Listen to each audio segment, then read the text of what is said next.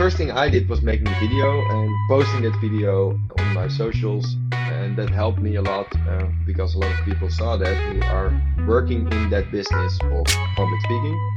So speaking coaches, business coaches, but also a guy who has a speaking agency.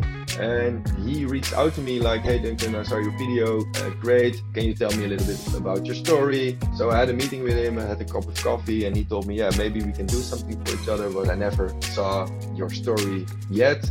What are you talking about? And of course, I need to know if you are good enough to be presented for our agency. And then he told me, yeah, the first thing we ask speakers that are not familiar with us or our work to do is make your own event and tell your story about family and friends and get their feedback, because those are the most critic audience you will ever get probably. So in my presentation, I asked people also to talk to each other about one of the subjects that I'm telling about. So I get them connected to the subject as well.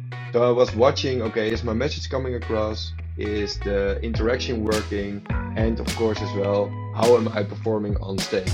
But I think that most people in the world have the same problem that I have. I really don't like to watch and listen to myself.